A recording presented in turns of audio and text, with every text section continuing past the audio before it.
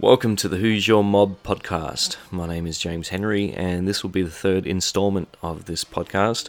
I had a good friend of mine, Sermsah Bin Saad, come around to my place. His friends know him, or we know him as Suri, and we sat out on my balcony and had a bit of a chat about his process with incorporating traditional and contemporary dance into his performances and workshops.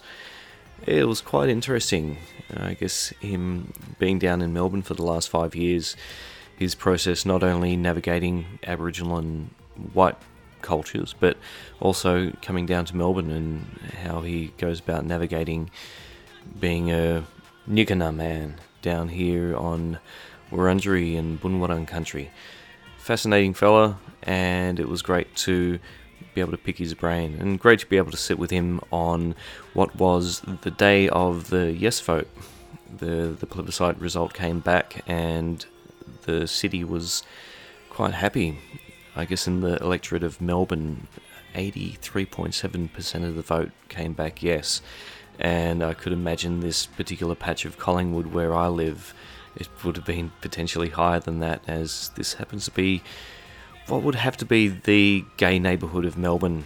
There are a lot of rainbows around normally, but in the couple of months leading up to the plebiscite, it was filled with rainbows, and a great day to celebrate, and a great part of the city to celebrate when the result came back. So, yeah, I hope we bring some of the celebratory vibes across in the pod, and I hope you guys find this just a bit interesting. So here he is, Suri. Yeah, so who's your mob? So my mob is a Nyikina mob. So Nyikina, it's Nyikina. That's our tribe. We are represented by the swordfish, and my personal totem is the Mairadara Jalamara, which is the pelican. Hence my tattoo on my forearm, my left forearm, of the feather of the pelican. And so that's my Aboriginal side. And my mother is one of the matriarchs of the Kimbleys from Derby, and her family stems all the way to Burren and the Peninsula. And there's my father's side, he's Indonesian, he's full Indo, and he's Banjarmasin man, and that's near Kalimantan, so sort of not far from Borneo, which I have no understanding of as in regards to being brought up with, because my mum and father divorced when I was probably 4.5, 5 years old. So that's another part of myself that I'm yet to explore, and I'm really intrigued to know more about. I've had, I guess I've been brought up with my father in the sense of when I do see him, I catch up now and then, when I was younger, when mum and dad was divorced, and we'd still spend time with him, of course, and say hello and go to their Christmases and go to their little their celebrations. So I've got a basic understanding of what Indo life is like, but I think I need to explore more into the authenticity of what it is and going to country. Yeah, right. And do you have older brothers and sisters, older, younger, that might have had more contact with your father, or opportunity to explore the Indonesian side of the family? Yeah. So I'm going to go back into a little bit of history from my father. He was a hard hat diver. He was exported to Broome, and that's where he met my mother. Mm-hmm. But he was, not exported, deported, because he was also, before he came to Australia, he was involved with some freedom fighter, police, jungle, I don't know exactly how to explain it, sort of troop mob. And there was a story where he was also a witch doctor, and he had the abilities of black magic, and the community knew of his powers, and they would see him for healing. And he had a heart to feel for not only for his friends but also for his enemies, and he was involved in this some big jungle. I'm still trying to find out the history, but something guerrilla sort of background where he was providing for the enemy with rations, and his mob found out, and then that's when he got deported to Broome. There's this amazing history from my father that I don't know of yet, that I'm still yet to find out more of. But the idea of him coming to the country and to meet my mother, and so my brothers and sisters who are older than me, they had the opportunity to go overseas to meet Dad and his family there, because he had another wife who she had kids for him. I think it's like another 4 or 5 kids. Yeah, right. So I've got another 4 or 5 sisters and brothers that I have in Malaysia, not Indonesia. Yeah. And have you met them? No, I never met them. Yeah. Wow. I've met one nephew. Yeah. Funny enough, and I met obviously the mother. She used to live in the same town as us. So they had the chance to experience my father's other side, his other life. Yeah. And my sisters were actually there during a ceremony where my dad was blessing them with crystals. I can't go too far into it. I know what happened, but it's obviously, there's certain things you cannot say. But he did these certain things that allowed my sisters to, I guess, just to make them feel more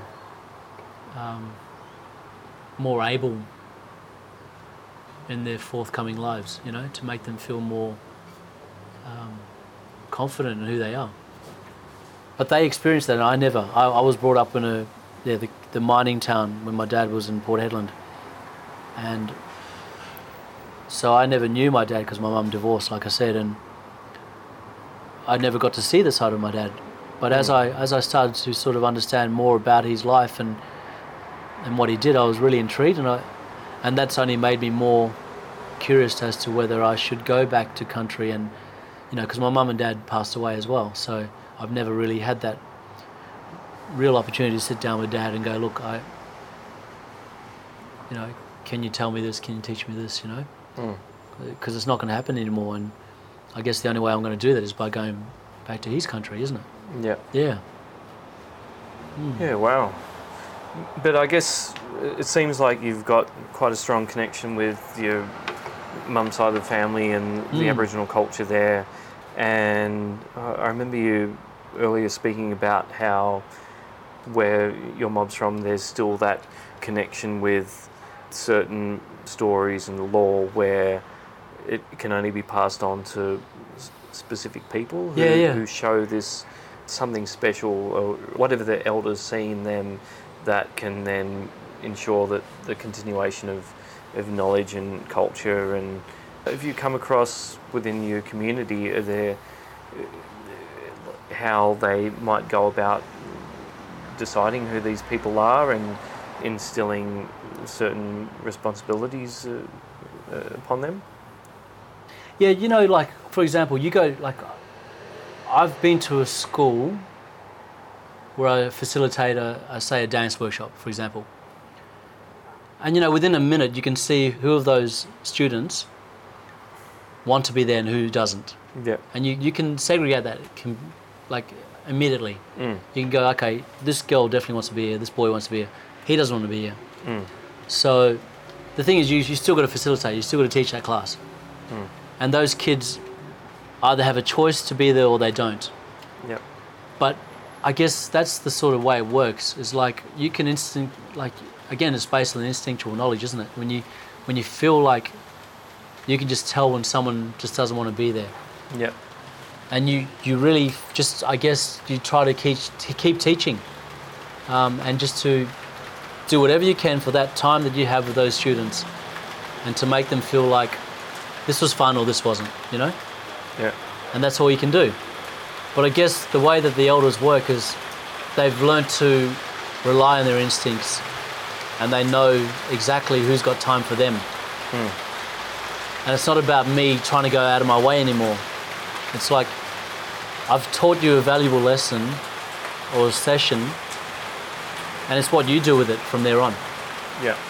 You either come to me now, I'm not going to chase you, and you ask me, how to learn more. Yeah. It's pretty straightforward, isn't it? Yeah, true. I'm not going to go to a class and try, unless I know I see promise in someone, that's a different story. Then I'm going to chase that person. And I'm going to keep hunting them down until I make sure they realise they have the potential to become a leader. Yeah. And I've done that a couple of times where I've gone to a student and I've just said, you don't see your potential. You don't see how much more than you really are, but I can see it in you. Yeah, right. So, and I guess in a sense I'm an elder in that respect. Like I've actually got to that point where, because I'm also older, you know, I'm not any younger than I was, but the idea of knowing that I have that inkling, or that, in that sense of that understanding of knowing that there is someone who has the capacity to become something bigger than they actually are. And you just see that in them. Yeah. Yeah. It's hard to explain, I guess. No, I think you explained it quite well. Yeah. I'm going to hit pause on this so I can go Jillawa. Yeah, I need a beer. I want a beer. And we'll get a beer and we'll get it out of this rain. We've gone through all the elements of the bloody the season, haven't we? We've gone from the complete extreme heat to the thunderstorms, and now it's raining. Yeah, I know. Does it make you feel like you're back home in Broome? Back in Melbourne. 4 seasons in one day. Oh, yeah, it's got a bit of that. All right, so I'm going to hit pause. We'll adjourn and we'll continue. But people won't know that because it's just going to blend into one. You don't know me. The power of technology and time and editing tools. We're back, like refreshed. And Mountain Goat. Yeah, Mountain Goat sponsoring this event. And this other like weird beverage. I don't Which even looks know. like the Simpsons. Yeah, I don't even know. It's just got a cartoon. What is that? It didn't even have a name on it. So I know it's good though. I like it. You don't. So I liked it for a moment. Yeah. I think I'd like it if I was more intoxicated. Yeah, I don't know. It's a weird one. Yeah, like you get these IPAs. I guess my beverage of choice at the moment because I can drink it slow. But then you also have these version of the IPAs called like session IPAs or throwback IPAs, where you can just keep on drinking them. You know, whereas I kind of like to slowly sip and then probably switch to something else that's a bit easier drinking after a big IPA or a couple. I'm more of an ale fan. Yeah. Okay. Generally the lighter ales. Yeah. Yeah. Yeah, true. So anyway, so you got the summer ale. This is as lighter ale as you can get, I could imagine. But very nice. Yeah. Well, moving on from the beer commercials, and I'm also quite hesitant to be talking about all this cultural stuff while we have beverages, and I guess there are certain sensitivities with that as well. Like when you're practicing culture, you don't want to mix the party and the serious stuff. But I guess we're just talking about it, and then like beer and football. Beer and football. I'm kind of half. It sort of mixes well, doesn't it? Yeah, perhaps. I'm going to have to go out and perhaps play a game of football. But there was almost a thunderstorm a second ago, so I'm not sure if I'm going to make it out. You never know here in Melbourne. Yeah. But no, you're right. There's a thing about drinking and doing cultural dance, for example. It just is not what you do. No. It just doesn't work, guys. Don't do it. Yeah. So why doesn't it work? Because it's about spirit. And when you're connected to spirit, it's only when really you are connected to country and to the soul of what your purpose is in regards to why you're doing the specific dance or song. It's about, because alcohol isn't a part of our culture. Alcohol is introduced, and we all know when we drink we go a little bit guani, and it makes you overthink, or it makes you over-evaluate to a point of even being aggressive. It changes your behaviour. You're not you. You can also be funny, you can be happy, you can. It just, for each individual, it completely changes your spirit and yourself. Yeah. So that's why it's a no-go zone. Because when you're doing something that's cultural and something that's of importance, it's vital to remain clear. Yep. That's why. Yeah. And so you were talking before about lian. So is lian just the word for spirit, or is it something else beyond that? I think it's beyond it. Lian has many meanings. It's much more. It's bigger than what we know, I think. Okay. Yeah. And I know. I guess lian is an Aboriginal word from up in those parts. From Yaru. So where's Broome Peninsula. Yep. Okay. And Derby. Yeah. Sort of that. Yeah. That whole West Kimberleys. Yeah. I could imagine there are other equivalent words in relationship with the spirit, in other Aboriginal parts of the country. That's just from our way. So whatever you mob interpreters, there's different language again. But then, I don't know, can you see that potentially also being beyond, this continent? And do white people have lian as much as a blackfellow has, that connection to lian? Well, it depends, because I find that every indigenous nation in this world has culture. They have roots that stem for thousands of years, But more so here in Australia, we are the oldest living culture in the world, Whitefellas' culture, when you think about it, only stems from the last 250 years. And then you think about the influences from before them, through the Irish, through the Scottish, so through the Celtic connections. They're strong, of course. Now, I wouldn't underestimate what the possibilities are, what they have, but there's no comparison because it's very different. There may be similarities, but very different. Yeah. And so with your lian, how do you feel that affects your life and the decisions that you make in regards to what you are going to be maybe doing for work, or how you're going to be setting up goals for yourself in the future, what you're going to be doing this evening, for example? Can you kind of put your finger on it as to how it shapes your life? Yeah, big time. I think it's funny because we, the idea of us getting to a certain achievement or a goal in our life, we strive to get to there, yeah? And we do it with such perseverance and passion, whatever we may do to get to that point, to get to the top of what we wanted to, where we want to get to, yeah? And my lian will sometimes challenge me, and it will test me. A good example of that is in relationships, for example.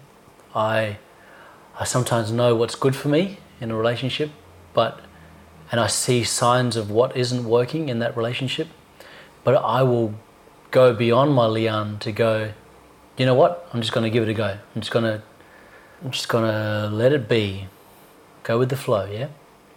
And I know it's not always the way that it should have been. I've always felt myself thinking to myself, gee, I fucked up there. I've done something wrong there, or I could have done this better, for example. And I knew I was going against the grains, in a sense. So in the sense, the lian is the grains that I was going against. Okay. For work or play or whatever it may be, you will always be tested, because I think lian, in a sense, is also they're not just a way of progression, but it's also, they can also give certain restrictions to how far you think you can go and how far you should have gone. Does it make sense to you? Yeah, I guess I'd have to think about it a little bit closer and deeper in regards to my own context and story. Like if I was doing a ceremonial, if I had an opportunity to work in ceremony, to be able to dance with another mob, for example, and I'll go in there and I've done this myself, where I've actually gone into Mulunjum community, Mulunjum Arts Centre, and I've been asked as a performer, and they've all they've done is traditional dance. And all of a sudden, out of the blue, this young fella comes in and goes, I'm a traditional contemporary dancer. And they're like, what's that? And I show them my style. I do this dance, and it was one of the most riskiest times of my life, because I was in my own country and I knew immediately I was open to receiving judgment. Yeah. How old were you? I would have been about probably 19. Yeah, right. So think of this as a festival that happens every year, maybe say for the last 15 years, and then all of a sudden it's always been traditional, and then there's one Aboriginal boy who's not traditional, who has traditional elements to his work and his living, but has been brought up in contemporary dance and uses the fusion of traditional and contemporary dance and basically delivers his work that is not the norm. And so, like I said, I'm completely susceptible to someone looking at me, and this is elders from those specific communities who come in every year and go, what that boy is doing is either wrong or right. Yeah. Now, whatever we do in general, whatever we do with our lives, we're going to do what we do. And we'll only find out as we go about it, and we'll learn whether it's right or wrong as we go, yeah? And who's to say it's right or wrong in the end? I just do what I do. I am who I am, and I do what I do. And I came into this festival and I'd done this dance, and it caused a bit of controversy. Okay. Because it was like, okay, so this boy, he's saying he comes from Aboriginal heritage and culture, but he's not dancing like we do. Yeah. So there's questions there. There's young fellas who have never seen the style in their life, and then there's the elders who, again, have never seen it, and then the other mob, who the middle range mob, have gone, I've seen this sort of style, and what he's done a fusion, you know? Yeah. So I'm talking traditional cultural mob who've never been brought up in city, who've lived life by ceremony all their lives. Yeah. So for me to do that was a huge step for me. Yeah, yeah. But then I was overwhelmed with joy and happiness because I was accepted, and they're like, what you're doing, we really liked, and we want more of it. Yep. And I guess they see me as someone who sort of broke certain barriers and foundations, but I connected to the youth. And this is a conversation me and you had earlier before about how we've got to find ways to connect to youth in order for them to learn. And the only way we can do it is through what they know now. Yeah. And what I do, I guess, and I was subconscious to it at the time because I was just doing what I do. But I was really integrating modern with traditional. So a lot of my teachings has been sort of through the schools that I've studied at, is that sort of technique. But to be able to bring that to community is alien, it's foreign. So I guess in a sense I was one of the sort of the, what do you call them, mob, who come in and it's just like, in a sense I was breaking protocol. I was changing the thought of what was and what it has become. Yeah. And not intentionally, it's just, I just wanted to perform. I just wanted to do a show, you know, for our community. So that thing of having to be tested and trialed as well, and thinking that I was doing the right thing, was also a possibility of being put down and even being told to never come back again. Yeah, right. You know what I mean? Yeah, So, it seems like it's like you're being chucked in the deep end without the opportunity to show some elders the dance before you were there doing a performance for everyone. So was there no opportunity to have that little half step as to perform for someone in private and see if it was going to be appropriate for that particular situation? Yeah, but that's the thing. See, that's why I'm going back to your question about your Leon. It's got the thing of what's it done to you to make you get to where you do, or whatever you need to do to get to what you want to do with this instinctual knowledge behind you. And that's the thing. I have tested that. I've gone beyond what I thought was acceptable. And I guess that's that little bit of radicalness, I guess, in me, where I've just gone, you know what, I also there's a part of me that is conscious and wants to test. Yeah. Wants to just push a little bit as well. So you were aware that... I knew I was, when I was there, as much as I said I'd like to be here and I just want to do what I do and perform, but I think there's another part of me that just goes, I'm willing to step beyond what is the norm. And obviously you're gonna deal with its repercussions, whatever it may be, you know? And I was just lucky to know that I've been blessed in that sense, to know that I've been recognized as someone who's actually does it in good faith. Yeah. You know, who's not here to, I don't know, it's hard to explain. So what kind of dance were you blending the traditional with? Had you, I guess, learned other contemporary forms through school, or did you go to dance class, or what else were you bringing to that performance from the contemporary angle? Well, I'm just going to go a little bit more into depth of why. See, I've got to a point where I've never just done a dance now. I've made it with a particular theme or a story narrative. I don't dance without some form of narrative. Because I feel it just, there's no essence, there's nothing interesting about that piece unless you've got something that people can understand or have some sort of knowledge of. Yeah. And that particular piece I did in Moulmein, which was my, at that time was just a solo piece. It had no theme, it had no construct, it was just me dancing to a particular piece of music that I connected to.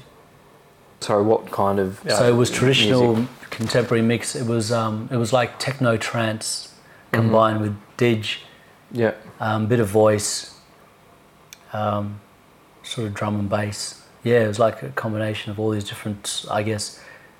Yeah, just very foreign to what that. What they necessarily dealt with, and then the next year I did a piece particularly on transformation, and I involved my niece. And I think I got a little bit more where you step over that line just a little bit. I started to test how far I could go with it in a sense. And controversial. Controversial. I got a little bit controversial, and I worked with the Wandjina spirit. And the Wandjina spirit is the big dreaming spirit of that particular country. Yeah. Now, no one speaks to the Wandjina, and only certain people are allowed to paint the Wandjina. You are specifically chosen. Yeah, wow. I've felt an affinity with Wandjina since I was very young, and I painted Wandjina without permission. And I also dreamt of Wandjina. And to even say his name, it's you got to be very careful, you know. Yeah. But I've never felt uncomfortable with it. Yeah. And I think there's beyond when the elders approach you, but it's also about when you feel connected to something. Something's telling you that you shouldn't be afraid to embrace it. Okay. So I think that's what I did. I embraced Wandjina in my life. And I found the connection with Wandjina and the owl. And the owl, his face is very much the Wandjina's face.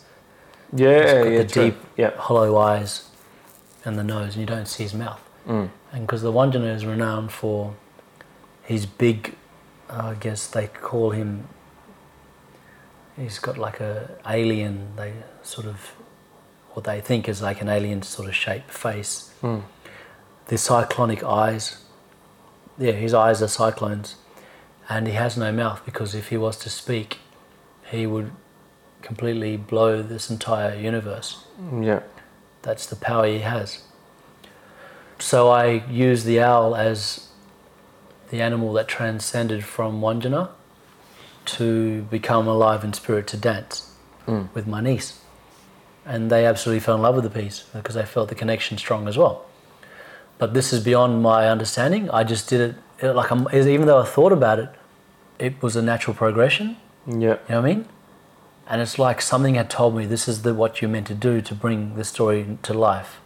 Yeah. And whether it was a new story or whether it was the old or whether it was both, you know.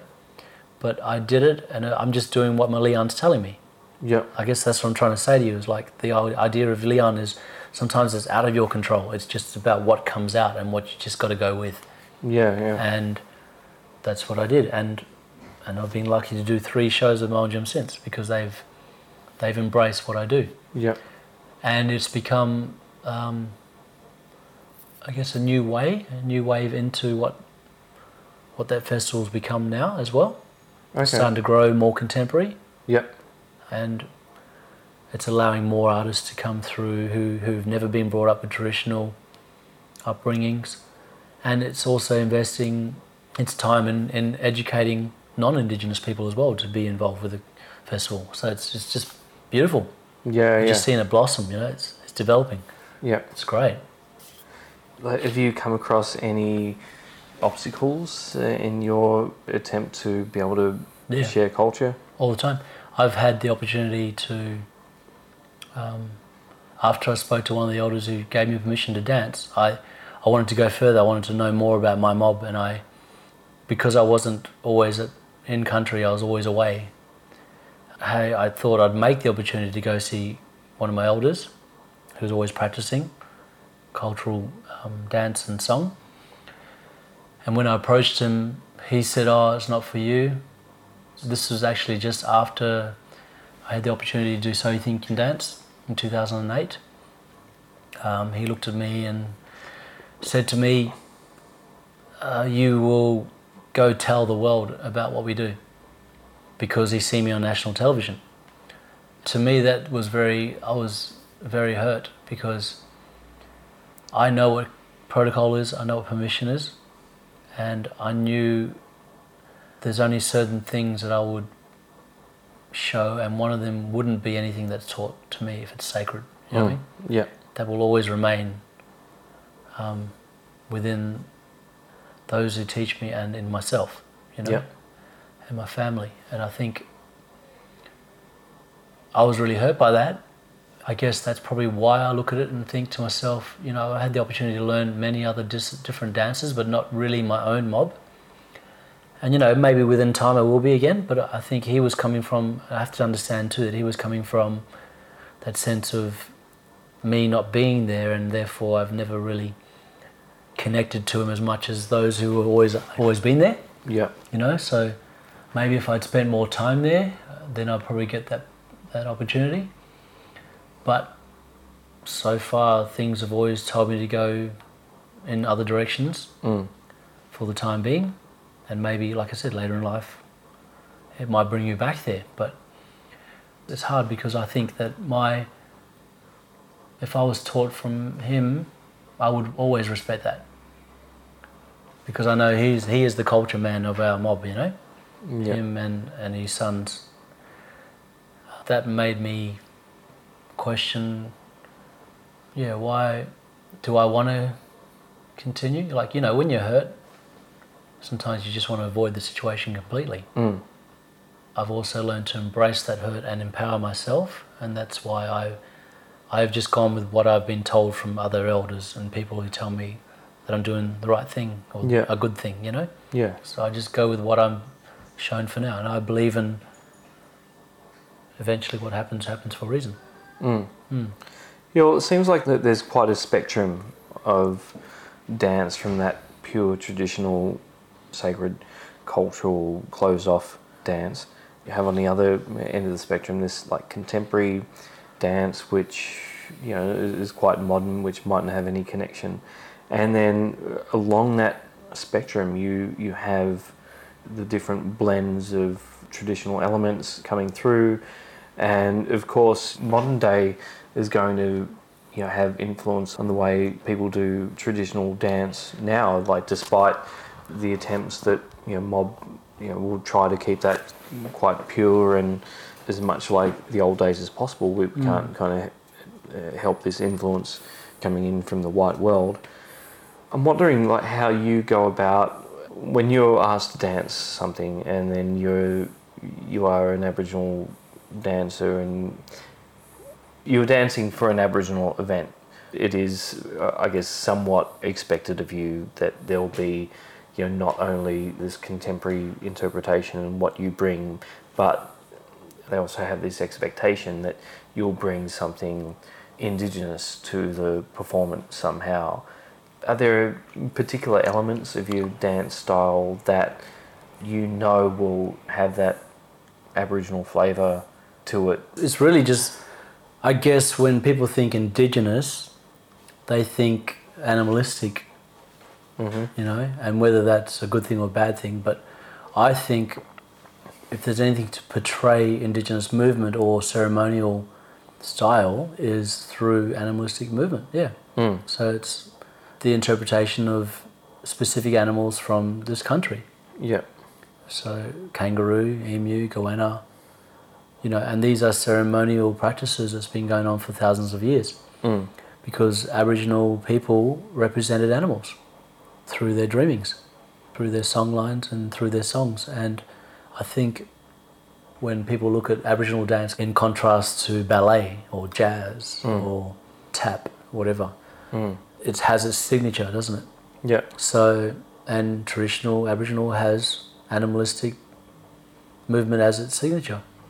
And can you pick that up if you're watching a Bangarra performance? You can watch that, and then if you see something, a particular move happening, can you then pinpoint that to, you know, having an Aboriginal origin?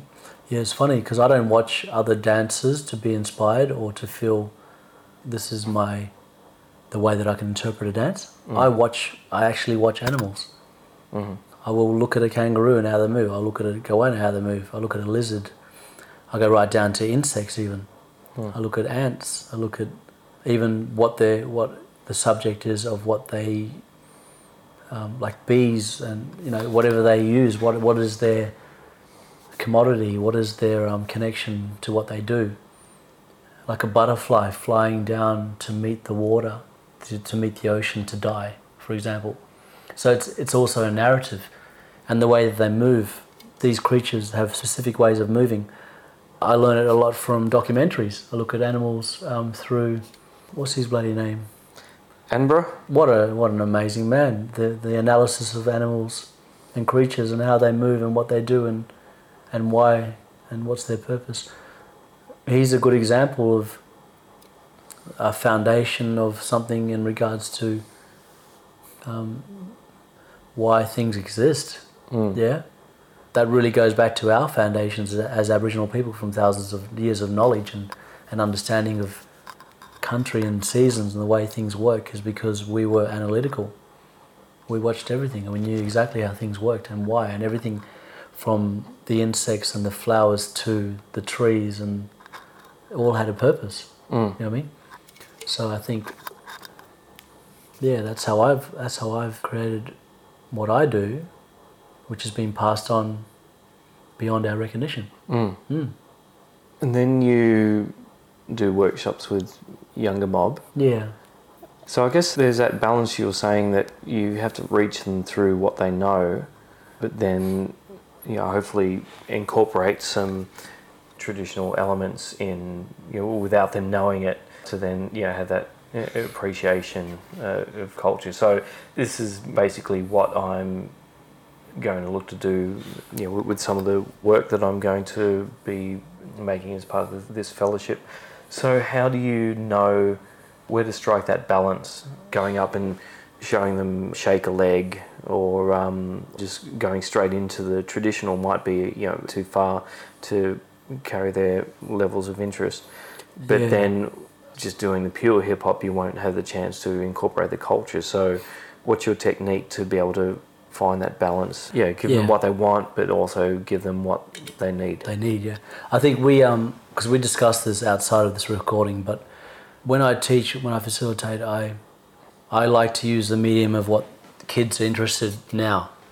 And a good example of that, which is a huge inspiration to children and specifically teenagers, is hip-hop. Yeah, dance, music, and it's even quite sexual, isn't it? Like when you think about hip-hop and R&B, it's always based on relationships or breakups or getting it on, that sort of thing, and it's what kids are brought up with these days. So how do we find ways to connect to them, but also to find ways that we can reconnect to ourselves?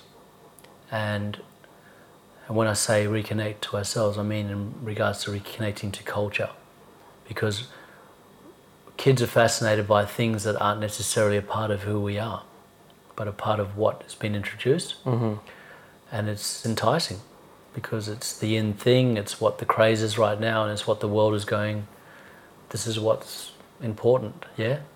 Or this is the necessities right now. This is what you need to be in the in crowd, for example.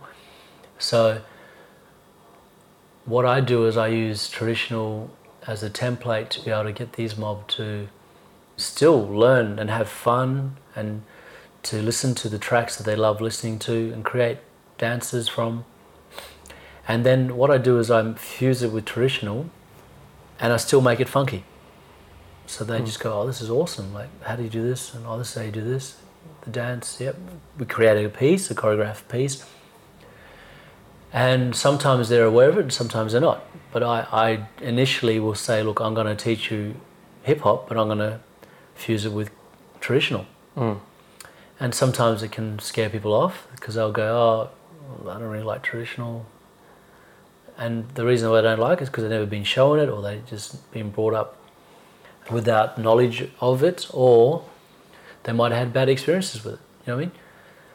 So what I do is I try to embrace it through movement or song or acting that they feel comfortable with, and then see the similarities between the movement.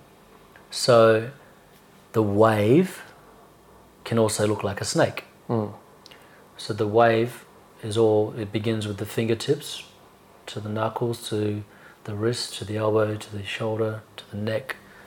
And it's about isolation of the body to continue that form to get to the next arm to finish with the fingertip. So that structure of the body is representation of what could be traditional. And that becomes the snake. Okay, Yeah, so then I could spin that last wave through to connect into a serpentine move which creates the flow again through the fingers, and that's a snake-like movement.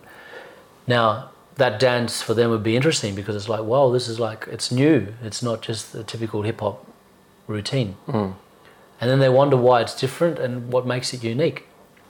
It's because I've added traditional to it. And then they question whether they connect to it or not. It's up to them, you know?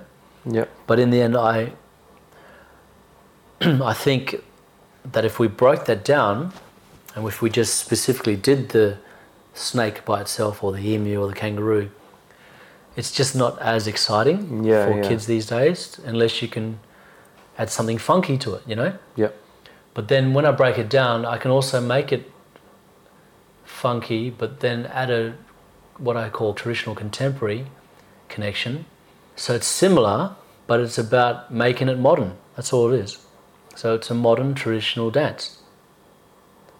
And that's how they connect to it. So it's no longer the old school, which is yawn, boring, done it, been there, to more, oh, this is really exciting.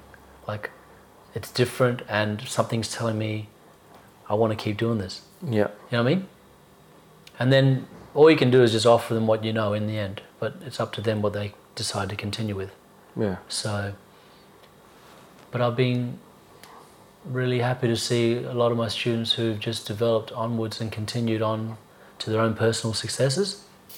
And a good example, one of my students who's gone from not being a dancer at all to becoming one of the most accoladed dancers in Bangara, you know what I mean? Yeah. Like, it's just crazy. And I'd like to think that I was a part of their journey, and you know, as much as they thank me and go, if it wasn't for you, I wouldn't be where I am. It's like, that's bullshit. Because you persisted, you've got a taste of what I offered you. I only planted the seed. And it's that growth from there on, and how they embrace it and what they continue with it, you know? Yeah. And how they make it their own. So... Yeah, that's amazing. It sounds like, you know, this is something that would be lapped up by all different parts of the country, like no matter, you know, how urban or, you know, remote they might be. It's something for everyone to, you know, I guess blend in this. Well, that's the beauty of collaboration I was saying before. If we don't collaborate, we don't learn, do we? We don't get a chance to experience beyond our own horizons. So if we can be open to other possibilities, then it's endless, isn't it? Yeah. And that therefore those possibilities also are dreams. You know, why constrict yourself? Why restrict yourself to a degree of what you've always worked with, and stepping out of your comfort zone, and where knowing that once you step out of there, that's where the magic happens. It's about stepping into the bigger world, isn't it? Yeah. And being open, and that's when you become international in a sense. Yeah. I guess a couple of things before I let you go.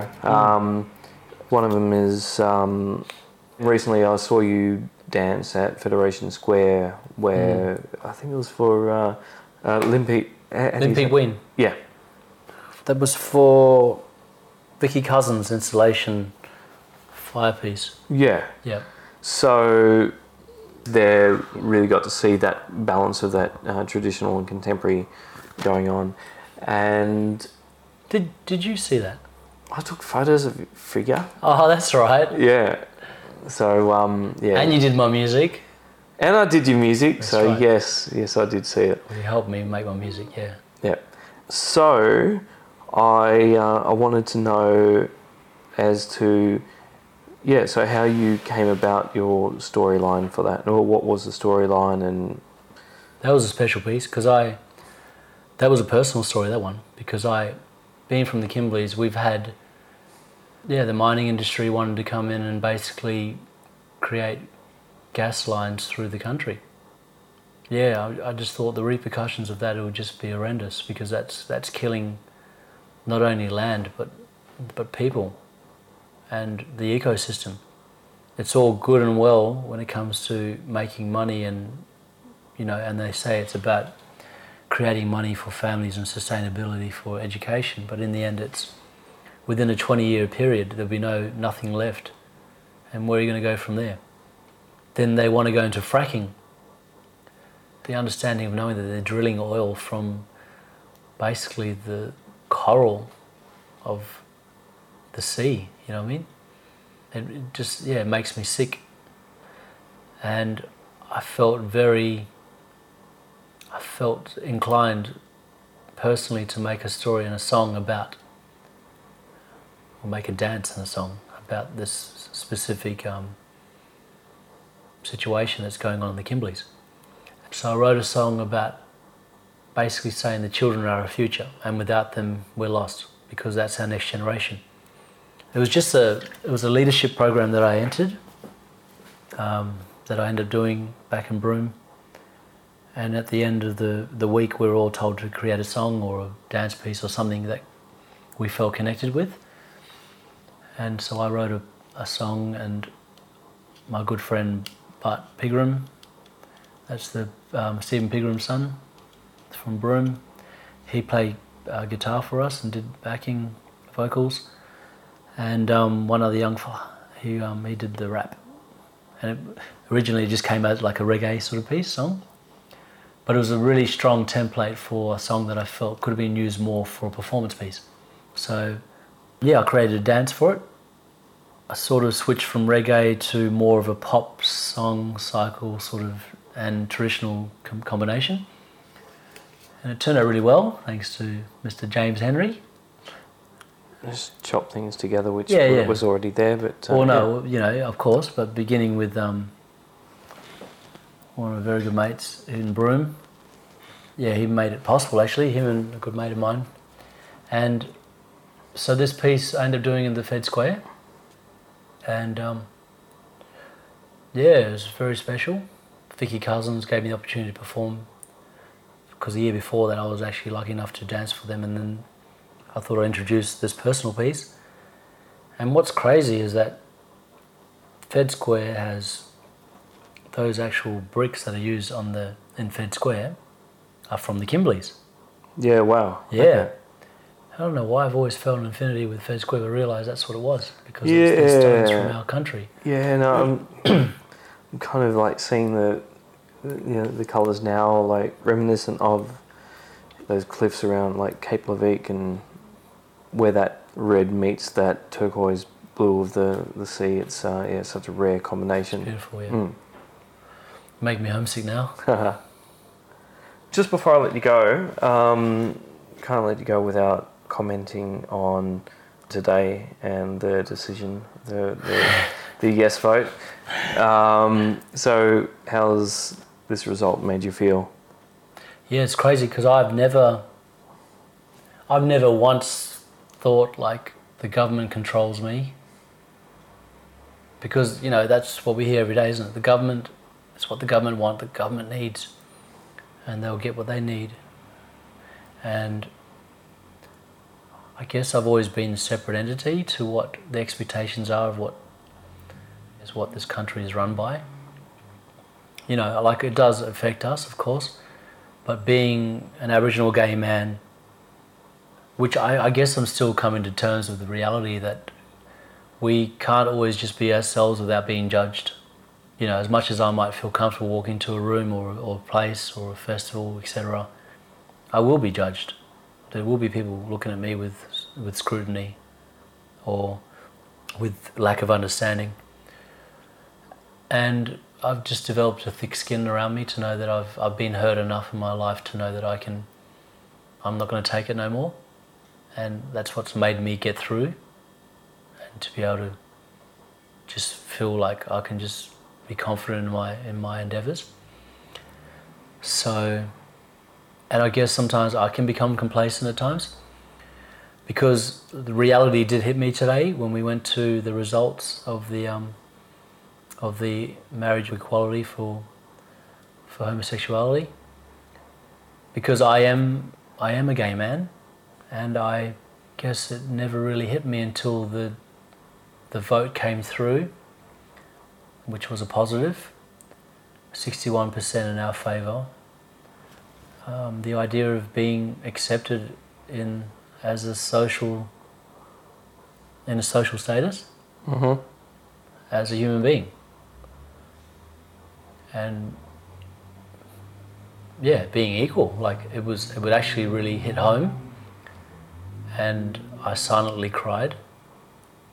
And as I looked around, I seen everyone rejoicing, and just the energy and the happiness that flowed in that space. It was quite overwhelming, because I think at that moment it made me really come to understanding that really love is love, isn't it? Love is all it is, and love conquers all. And no matter who you are, where you're from, it should always be about acceptance. And know that it's because something's different, it doesn't necessarily mean it's not right. You know what I mean? Yeah. I think we should always celebrate diversity and multiculturalism. It's important because it's our world. And I'm still sort of coming to terms with today. And what's going to happen in the future, you know? The fact that now gay people are possibly allowed to, or they will be, they're allowed to marry. Yep. And fuck yeah. It's cool. Yeah, as a straight man, I'm very happy.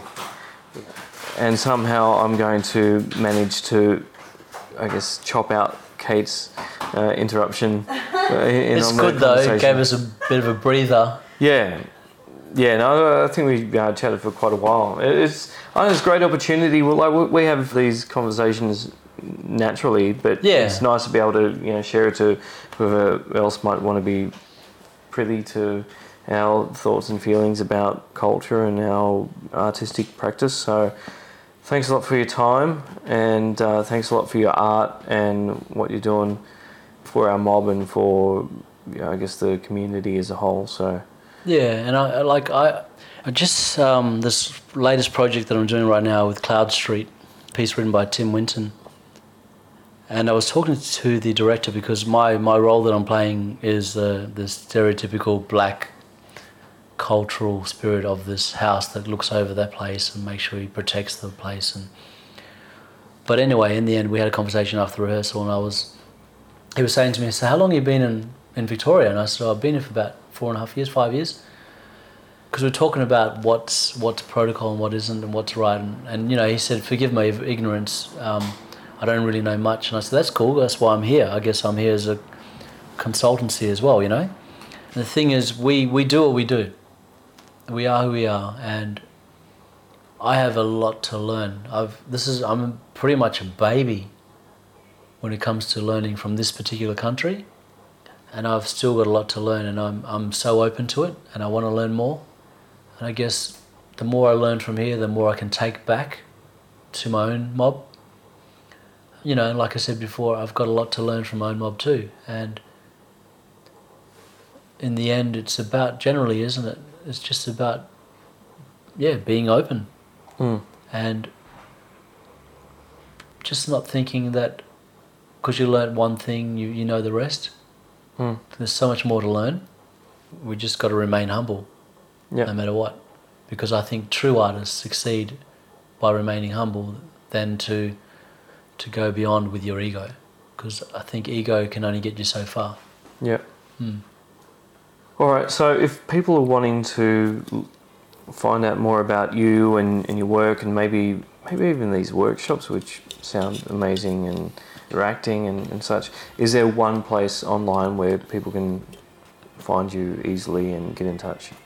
Squarespace. All right, we need to do a bit of a website, don't we? I need to create a website, and I'm yet to do it, and when I do, I will have a website. Yeah.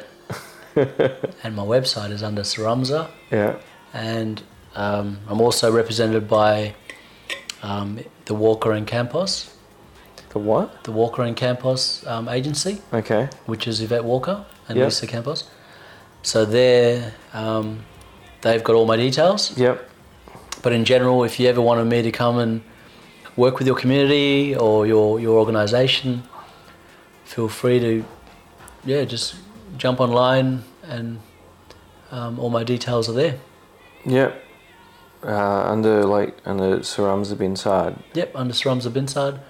And also MTC, the ISP, which is the Indigenous Scholarship Program. Yep. Yeah.